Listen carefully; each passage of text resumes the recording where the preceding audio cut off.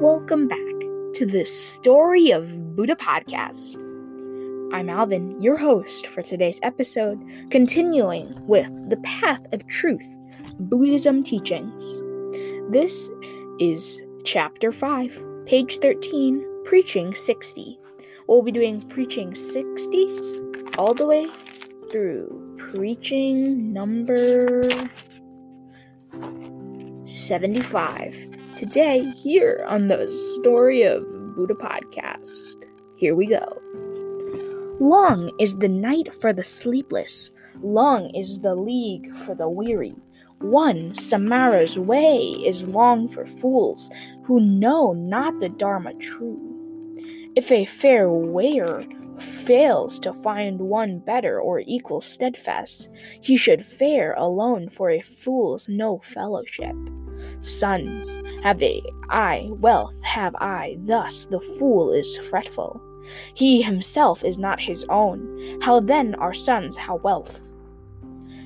Conceiving so his foolishness, the fool is thereby wise, while fool is called the fool conceited, that's he's wise. Though all through life the fool might wait upon the wise, no more Dhamma can he sense than spoon the taste of soup. Though briefly one intelligent might wait upon the wise, quickly Dhamma he can sense as tongue the taste of soup. Fools of feeble wisdom fare, enemies to themselves, making evil kamma, which is bitter fruit. That kamma's not well made, from which there is remorse, of which one sense the result with weeping and a tear-stained face.